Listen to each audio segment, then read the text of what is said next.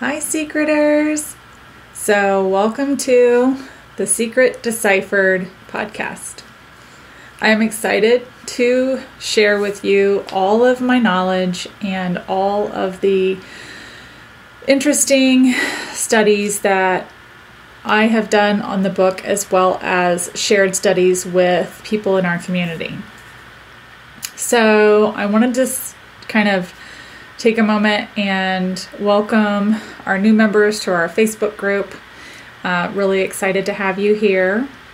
And really kind of the basis of why we're all here, which is for this crazy puzzle book called The Secret, A Treasure Hunt by Byron Preiss. So there are obviously other authors, and there are a handful of wonderful artists in the book. And so we want to kind of talk about, are there secrets in the secret? And I have found, as I'm sure that you have too in your research, that there are plenty of secrets. But just a few of them as we can talk about them. We have stories, we have history lessons, current events of 1980, 79, 80, 81. Indigenous tribes, immigrants, messages for folklore and mythology, world history, Civil War and American history, robber barons and Broadway and the French and Indian War, and just all these different things that boil down to the mistreatment of man by man. And so when we gather all of these stories together, they really do tell us many things, many history lessons, current event lessons, and probably lessons for the future. Probably something that Byron was thinking about when he and the other two authors, Ted and Sean, wrote the book. So, one of the things that struck me last week was really studying the Boston painting. If we look at the Boston painting and the gem, we see that in the Boston painting we have a witch, which was confirmed by John Jude Palencar, the author or the painter of the painting. And as I'm sure you guys know, and he says it was a witch, and he talked about the Boston Globe and Boston Pops and showing the various pictures, or like basically what he had painted to indicate what these things meant. But then you have just a simple fairy holding the jewel that indicates that it's an Italian jewel. So what do we make of that? We have basically a painting based in the early 1600s on puritanical witch trials, which are all English. All of this was from England. You had the Puritans, the Quakers, people that were Quakers that didn't believe in the, didn't want to conform to the Puritan way of life any longer. And they were accused of witchcraft and burned at the stake and hung and all sorts of horrible things. And yet you have this little tiny gem that says, but wait, I'm an Italian Casque. So we have to understand, is this what Byron meant by fairy secrets come in twos? Because while he highlights an immigrant group, it may not be the sole focus of the painting. And so the question is, with the Chicago painting and the Cleveland painting, how do those interrelate as well? Or was it as the puzzles began to get harder that they began to have a dual meaning? Or was Boston's painting a fluke? Did it have a dual meaning just because?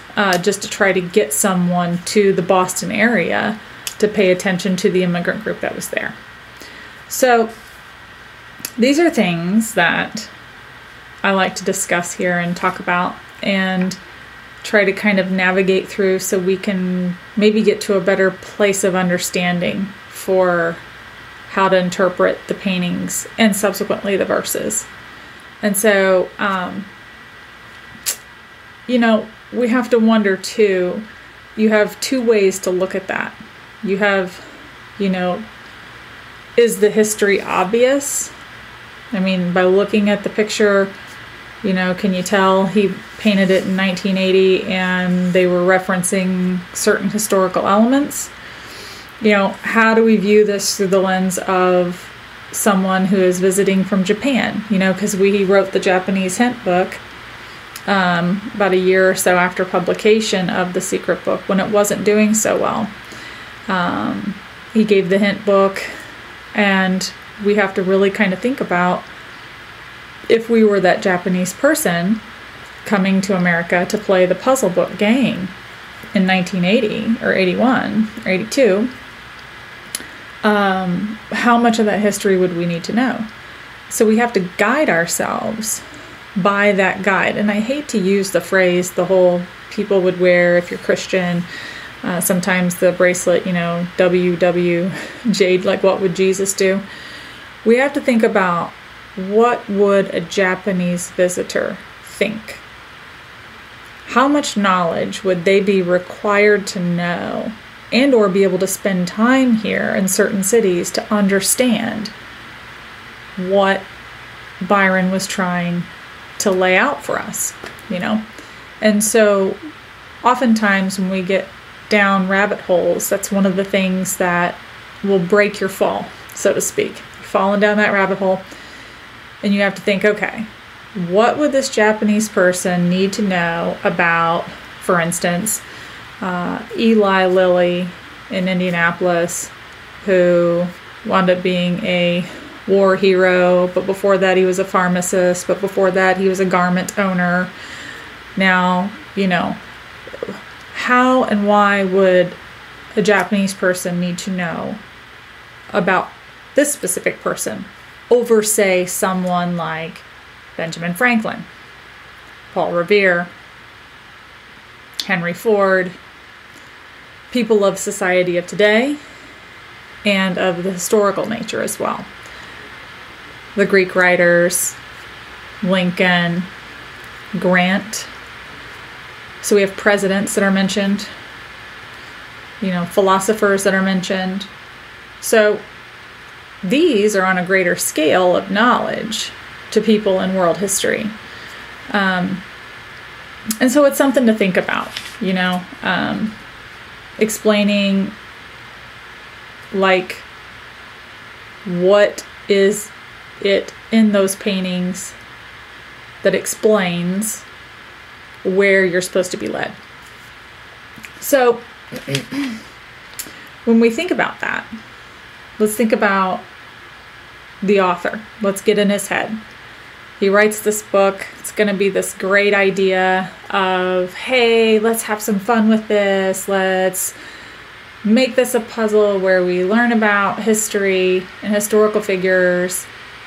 Maybe we learn the not so good stuff about them so we can teach people as they're playing the game what these people were in our society and where the cast could be based on that. And so then Byron says in the hint book, look at wordplay. Look at playing with words. Start with chicken in one of the verses. And people automatically think, well, he means Dickens, right? And so we have to think about how the Japanese hint book affects the analysis of the original book in its context. And so when we are going through the verses and he's given those hints, we have to critically look at the grammar. We have to critically look at the spelling, the way that it is written is super important. When the Secret Book came out, and it wound up being not the greatest seller, and then Byron had to quickly try to figure out a way to recoup some money, obviously, from the publisher. He did the Japanese hint book, which was published in Japanese and in Japan, because you could get around copyright laws and or contract laws, quite frankly, back in 79, 81 when this was done, that they could have given more hints in that hint book without having to be breaking their contracts. When the hint book came out then and still not a lot of sales transpired, and I think Byron felt like he had to throw more people a bone. I think he probably recognized I made this a little bit harder than maybe what I should have. So he wrote another book, published it through another publisher called the Unwebster's Dictionary. I've had some conversations with some people in our Facebook group on The Secret Deciphered on Facebook about the importance of this quote-unquote dictionary that Byron wrote. And I'll show you a picture of it quickly. I've got it here. But even in this dictionary, it says, on the front page, it says wordplay. On the cover, excuse me. And so whenever he's mentioning, basically satirically mentioning and making fun of American English grammar, spellings of things, and if people really know the true meaning of certain spellings. And in the book, in the very beginning, there is actually a lot of cross-reference to Boston, to Detroit, to Chicago, New York, Brooklyn specifically. And I often kind of wonder, did Byron write this book with the help of Michael Sorkin, by the way, who sadly just passed away from COVID last year in March? So sad, because I would have really liked to have been able to ask him questions or send him an email about this specific book. Because a lot of the things that were written in the book were written by Mr. Sorkin, but they have direct story connections to this book.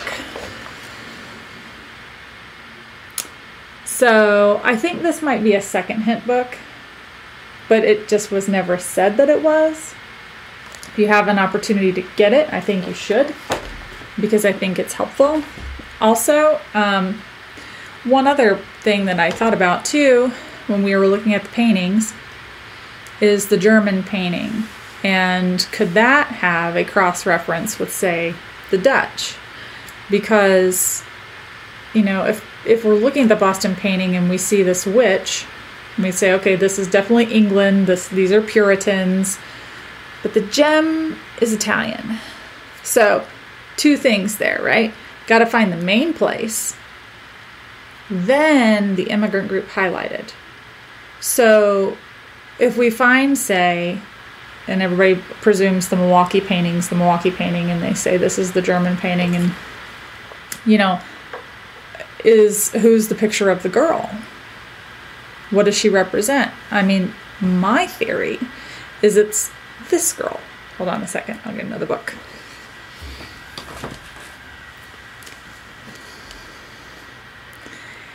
Anne Frank. It would make sense, right? German girl in the photo, leading us to Milwaukee. However, even though Anne Frank was German and her family fled to Amsterdam, which is Dutch, we have to maybe presume, is Byron trying to do a double meaning with that painting as well? And how many other paintings would he potentially be having a double meaning with too?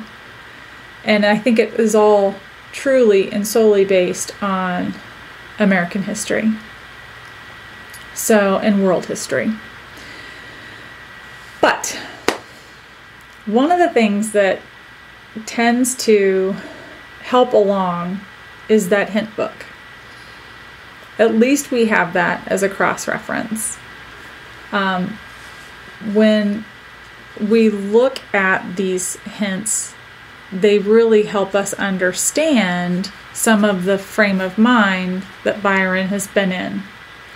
In the next video, I'm going to go over specifically at least 2, if not maybe 3, of the casques that have been found, and I'm going to go over their verses with you, and we can understand what line by line each verse means. So I hope you'll stick with me, and we'll go to the next round.